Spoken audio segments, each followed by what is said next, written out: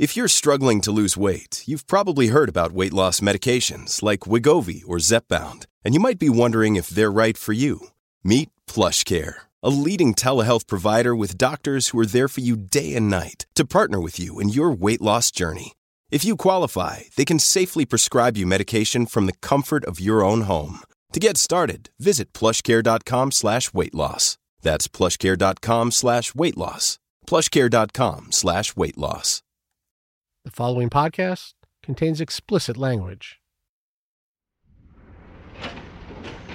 I was hired to kill White Boy Rick in the late 80s. Yeah, he came for me, tried to kill me on Outer Drive in Dickerson. And we were in a Corvette convertible, and we were sitting at a stoplight. When they pulled up and stopped, we pulled up on the side of them. I saw a van. I was in the passenger seat. We had the music up pretty loud, and I happened to glance over my shoulder. God willing, I saw the slide door on the van opening. And I told my buddy, I said, pull off. And he didn't hear me. And I reached my leg over the thing, and I pushed on the gas, and we went through the red light. And shoo, he was gone. And that's when the shots rang out.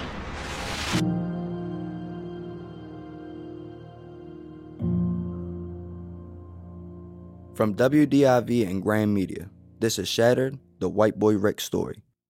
Chapter 1, Like Father, Like Son.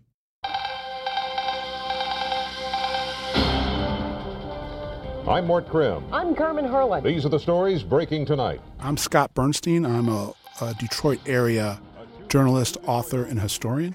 As far back as 1985, Wershey, who has earned the nickname White Boy Rick, was hanging out with the Curry family. You know, one of my earliest memories as a kid was being with my parents, you know, on the floor maybe while they were doing their work, watching the nightly news. I'd be playing with my action figures or my Tonka trucks. And then this almost comic book-like character was on the television news a lot.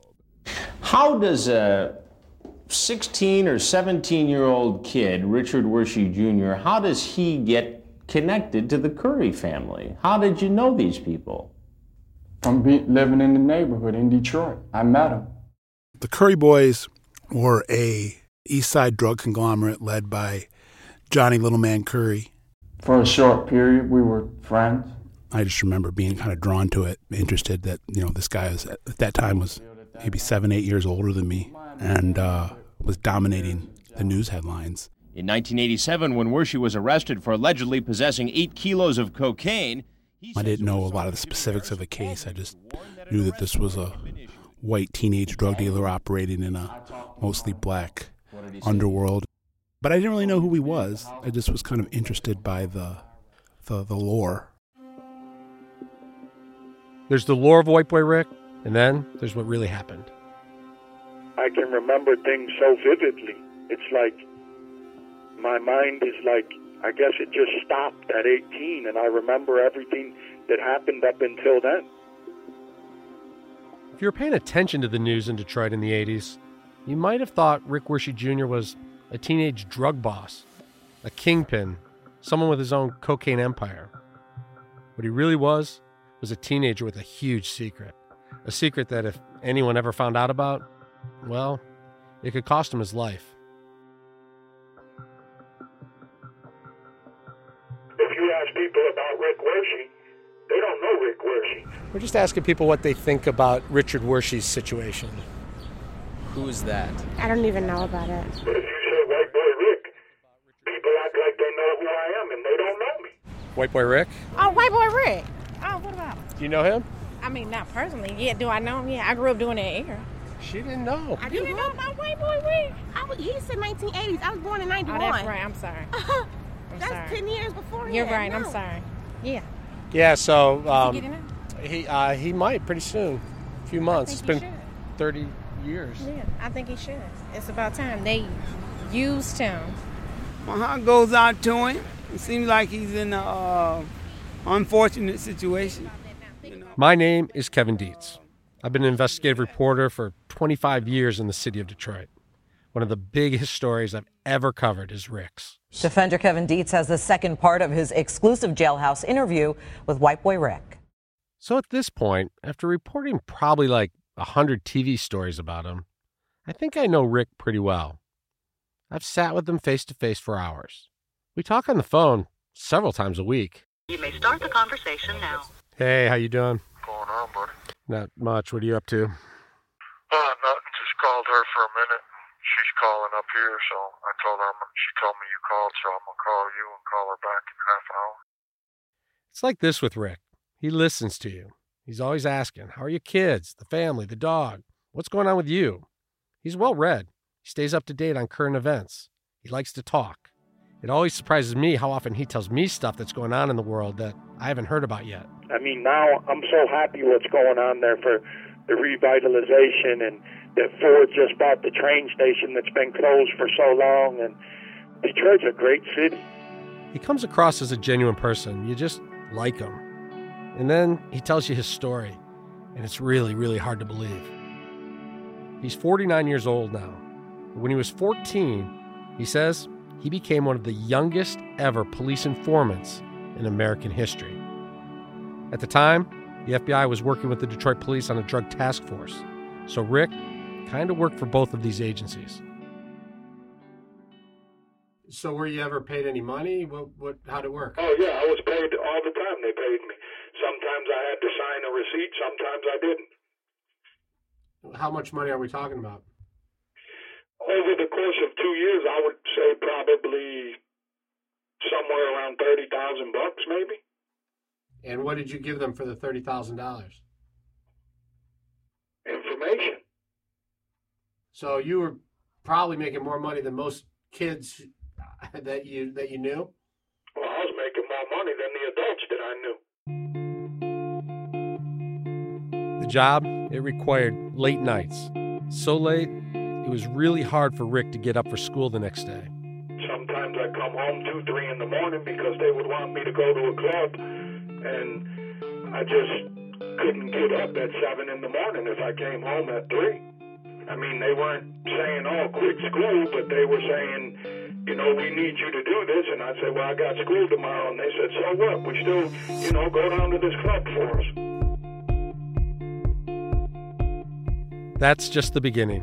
After the government didn't need Rick anymore, he switched jobs from a police informant to a cocaine dealer. And when he was 17, he got busted and sentenced to life in prison. I'm calling case number 87004902, the People versus Richard Wersey. This matters before the court for a motion hearing.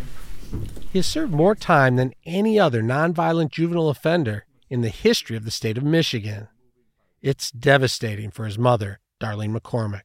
He did deserve to go away for a while for what he did. It was wrong. Right is right and wrong is wrong, but not for as long as he's been. It just doesn't seem right to me at all. I asked Alan Dershowitz, the famous criminal lawyer and academic, if Rick's sentence is fair or unjust. This is a case that cries out for resentencing, for time served, for release. He served far, far, far too much time already for what he was convicted of doing as a very young man. I was a kid. I made a poor decision.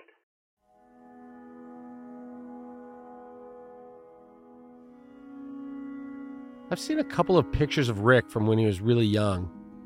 One of them, he's like 6 years old. He's wearing a Cub Scout uniform. He's got that yellow kerchief around his neck and a patch of the American flag. Another one, he's clearly just finished a baseball game and he's laying on the couch. What's interesting to me, what really jumps out is all these photos, he's not smiling. He's just got like a straight face. He's almost expressionless.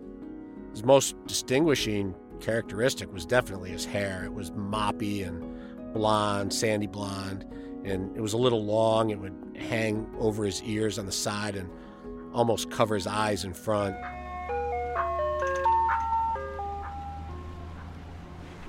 The Wersheys lived on a street called Hampshire on the east side of Detroit. That's where Richard Wershe Sr. grew up. He wanted to raise his kids near their grandparents. So in 1969, Richard Sr. and his wife Darlene moved back to his old neighborhood with their daughter Dawn. Rick was born shortly after. People worked, people had their gardens. I mean, it was beautiful. Everybody knew everyone's name. I mean, streetlights came on, time to go home. You know, it was the good times, the good days. I am Rick's sister, Dawn Scott. My name's Dave Majkowski. Rick and I grew up together. He grew up across the street from me. You know, he was business oriented, motivated to make money, which was a little unusual for a kid that age. Like one of the instances, we go to a pet store out by my house, and he gets the idea that I get a couple mice and raise them and sell them back to the pet store. You know, make a dime per mouse. You know, that's how his mind worked. Meanwhile, the pet store closed down, so I'm stuck with about 30 mice.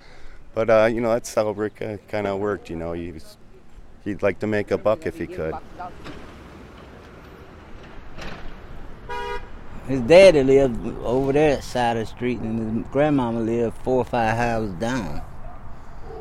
Yeah, I knew Rick since he was about 11 or 12. Good kid, just like any other. That's Rick's old neighbor, Abraham Curry. He is no relation to the Curry drug gang that you're going to hear so much about in this series. This Mr. Curry says all the neighborhood kids, including Rick, would hang out and play basketball with his son. He says Rick also used to get out the BB gun and go hunting for squirrels. Yeah, he bring them to me, because he know I eat wild game. Plenty of them in the neighborhood. Just BB guns, like any other kid. In the 70s, a lot of people in the neighborhood still worked for the car company Chrysler, including Rick and Dawn's grandparents, Vera and Ray. My grandma was a legal secretary, and my grandfather was a foreman. Both of them worked on Mound, but in different plants. My grandfather had Parkinson's disease, and this was before anyone knew what it was, or it was very hard when he got sick. And you were really close with your grandparents, right? Really, my grandparents I looked at as a mother and father. I mean, everybody asked me, you know, the first thing I'm going to do when I get out, I'm going to visit their grave. That'll be the first thing that I do. When Rick was 5, his parents got divorced. His mom, Darlene, moved out to the suburbs. Rick and Dawn, they stayed in Detroit with their dad. Was he Father of the Year? No. There was a lot of times we were left unsupervised, and my grandmother tried to do her best, but things didn't turn out so well, you know? By the early 1980s, the American auto industry was going belly up. Union jobs disappeared in a city where union jobs were everything. From 1978 to 1988, Detroit lost a third of its car manufacturing jobs. And in places where the formal economy dips, the informal economy takes over. Once again, crime historian Scott Bernstein. And Richard Worshey Sr. was the quintessential street hustler. His mind was moving 1,000 miles an hour, always looking to cut corners, always looking to find an angle to play, someone that always had a get-rich-quick scheme that he was trying to put into motion, always looking for some type of leverage to use to get ahead. He tried to be a real good father, Kev. He was wonderful. He spent a lot of quality time with us. Every year for Christmas, our Christmas gift was $100 and a trip to Florida. He had a good heart. He had good intentions. Did he make all the right choices? Who does? I never got to meet Rick's dad. He died in 2014. But by all accounts, he was a real character. So much that actor Matthew McConaughey is portraying him in the upcoming film about Rick's life. Heart's in the right place, but just a man who was ill-equipped. Didn't do too much to get equipped to be a good father. One of those fathers that, kind of wants to be best friends with their kids. And while that's kind of a fun, good-hearted idea, that's not really a recipe for good parenting.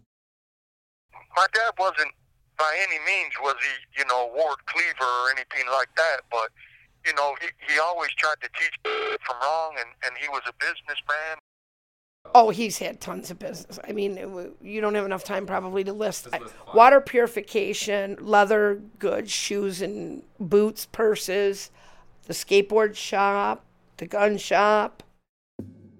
Guns. They were Senior's bread and butter. He ran a gun shop downtown. He'd spend weekends selling at gun shows. Rick and Dawn would often go with him. When my dad would go to the gun shows when we were younger, we would go to a sporting goods store on, like, south of 6 Mile on Van Dyke. And he would buy the whole box of BB guns and say, I paid for them, you guys give me back my money and pay for the table. And whatever you make over that, it's yours. So we learned young to sell things. We talked with federal investigators. They tell us Richard Wershe Sr. did sell weapons legally. He also was suspected of selling illegally out of his house and car. And he was someone who was known to be able to really get you anything you needed. You needed silencers, you needed grenades, you needed assault rifles, you needed handguns, you needed permits. He could get it all. Federal officials probably could have busted him, but instead, they wanted to use him for information. Wershe Sr. had a good idea who the criminals in the neighborhood were. Federal investigators, they were willing to pay for the information. For Wershe Sr., it was another way to make an extra buck. He became an official informant. And became a very valuable commodity in the federal government in helping them build gun cases. Did you know that your dad was working as an informant? No idea. Around this time, Rick is in the 8th grade.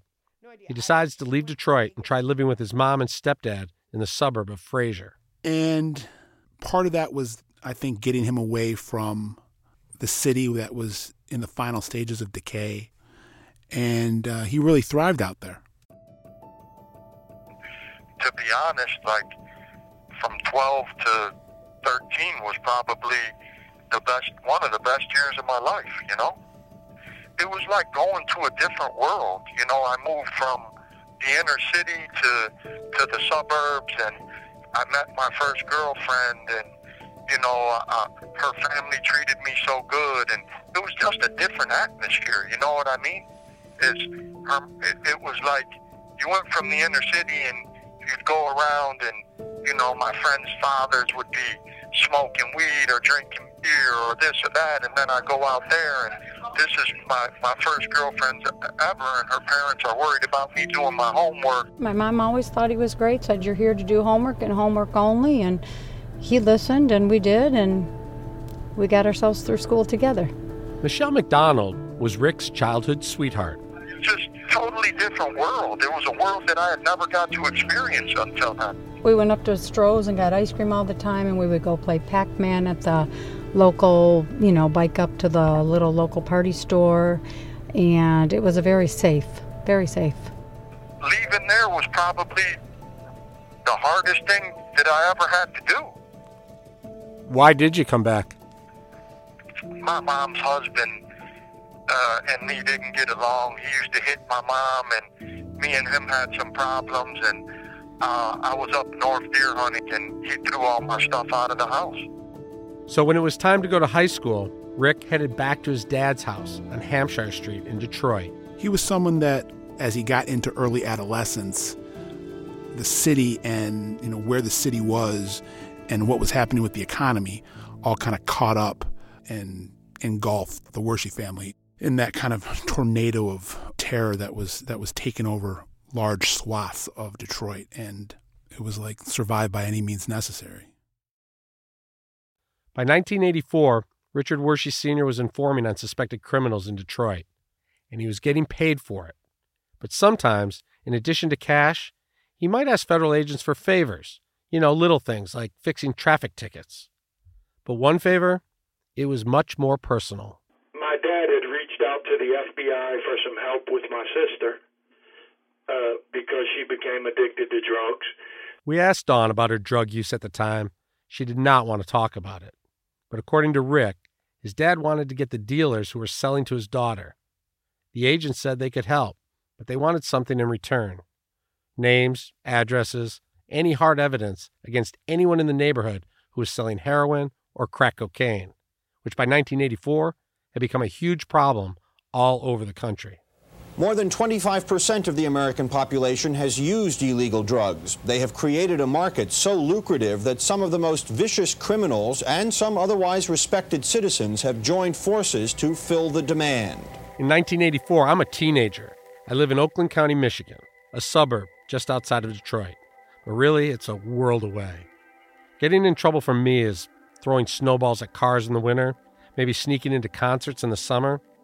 I never get caught. I never get in any real trouble. We're just teenagers doing dumb stuff. But in 1984, Rick Wershe Jr. is also a teenager doing dumb stuff. But in his neighborhood, just 25 miles away, dumb stuff is a whole lot more serious. Rick will tell you he was no angel as a kid, and so will John Simon, a retired beat cop from Rick's old neighborhood. And how many years did you work DPD? 35 years. He's in a nursing home now, but he told us Rick was always getting into trouble. Residential beanies, milk shoot beanies and stuff here. It's hard to hear him, but he says everyone knew Rick and would say, "Oh yeah, you got to watch this kid. You got to watch this kid, this white kid here. He's always involved in stuff everybody knew." But the only violent incident Rick talks about is when, as a teenager, someone carjacked my grandmother's car and I shot at him, but that was the extent of it. Around that time, people in Rick's neighborhood and all over the country were discovering crack, a smokable form of cocaine. It could be sold in smaller quantities to more people. It was cheap, simple to produce, ready to use, and highly profitable. More than 25% of the American population has used illegal drugs. They have created a market so lucrative that some of the most vicious criminals and some otherwise respected citizens have joined forces to fill the demand. In 1984, powder cocaine is available on the street at an average of 55% purity for $100 per gram. Crack, on the other hand, is sold at 80% purity for about the same price. In Detroit, one rock of crack could be obtained for as little as $2.50. More people are doing drugs than ever before, and the crime rate is exploding. According to FBI crime stats from the time, Detroit had 581 homicides, the highest among the nation's top 10 cities. The U.S. government has committed the armed services and more than $200 million a year to the fight against drugs. But the enemies in this war have more money, the latest equipment, and millions of our own citizens supporting them. Despite those odds, the government thinks it can win the drug wars. The war on drugs had been underway since the Nixon administration. But by the 80s, that war had become incredibly devastating and violent. Life can be great, but not when you can't see it. Say yes to your life, and when it comes to drugs and alcohol, just say no. I think you can see why Nancy has been such a positive influence on all that we're trying to do. The job ahead of us is very clear. Nancy's personal crusade, like that of so many other wonderful individuals, should become our national crusade. As the federal government dedicated more time and more money to drug enforcement, the prison population, it skyrocketed, with dealers and users alike. No matter how many people got locked up, the dealers, they continued to find ways to sell. In Wershe's neighborhood, it was the Curry brothers who owned the streets. I don't think in the 80s there was anyone more powerful in the city of Detroit than Johnny Curry. In the 80s, yeah. I had a lot of power, a lot of pull, a lot of connections, too. It's Rick Jr.'s proximity to the Currys that really begins the making of White Boy Rick. Remember earlier we were getting into Rick Sr. becoming an informant? The feds said they could help him with his daughter Dawn's drug problem, but they would need to know who all the drug dealers were in the neighborhood. If Richard Wershe Sr. snitched, they would send Dawn Wershe's drug dealer friends to prison. The only problem? Rick Sr. didn't really know much about the local dealers. He knew guns, not drugs. And as an illegal arms dealer, he didn't tend to ask many questions of his clients. So when the FBI stopped by the Wershe's house to ask Rick Sr. for information, he had no idea who the local drug dealers were. But his 14-year-old son, Rick Jr., did. He was listening from the other room and spoke up. And so what did the agents do at that time? Well, they showed me some pictures and asked me who this person was, who that person was. I basically identified them, and they said they would be in touch, and the relationship grew from there. It went into them sending me into houses to He watched everything and everyone as he was riding his bike up and down Hampshire Street. The feds were listening intently as the 14-year-old kid explained who was running the streets. Rick says the reason he got involved in snitching was to save his sister from a drug problem. But he'll also admit he liked the money the feds were paying him, and they were paying him well. You know, having a little money in my pocket, I could go buy whatever clothes I wanted. I could go to the hotel room, 15 years old. You're getting a hotel room and you're banging chicks that are 21, 22 years old. I thought it was fun. I look back on it and can't believe how stupid I really was and how dangerous, everything that I was doing was. You have 1 minute left. I had friends every day growing up that were murdered. Pretty much every day down there, we knew someone who died. And it became that was normal.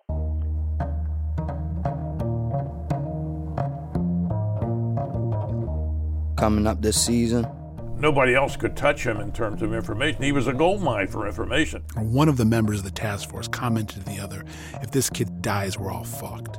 She said, hey, my dad can arrange to have flights of cocaine flown in. It was 2 houses from my grandparents where they pulled him over, and we saw this whole thing unfold. What was it like when she came to see you in prison? Give me a minute.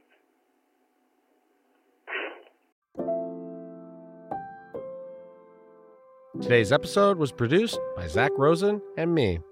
It was edited and mixed by Zach Rosen. Tad Davis is our assistant producer. WDIV's executive producer of special projects is Ro Coppola. WDIV's news director is Kim Voet. My name is Kevin Dietz. Jerry Lemonu created original illustrations for each episode of this season. See them at whiteboyrick.show. If you like the podcast, consider writing a review for us in the Apple Podcast Store. We're on Twitter, Instagram, and Facebook at Shattered Podcast. We have a lot of people to thank for helping us make this show possible. The Wershey family, Jeremy Allen, Kenny Elshoff, Anastasia Klimovitz, Jamie K. Walters, Brandon Crawford, Jason Colthorpe, Terry Turpin-Amato, Shira Heisler, Missy Dietz, Teresa Mangold, Sean Reck, Alan Frank, Eric Smith, the Michigan Department of Corrections, Maria Miller, Ben Bell, Vanessa Ogletree, John Pompeo, Jim Stanhope, Donna Harper, Dustin Block, Brian Brisky, Catherine Badalamente, Mike Katona, Jane Marshall, Emily Barr, Tim O'Shaughnessy, the Detroit Free Press, the Detroit News, the Associated Press, and Evan Hughes, who wrote an article for Atavist called The Trials of White Boy Rick. It's really good. Don't forget Season 1 of Shattered, all about the missing Skelton Boys. It's available in this very feed. Thank you for listening.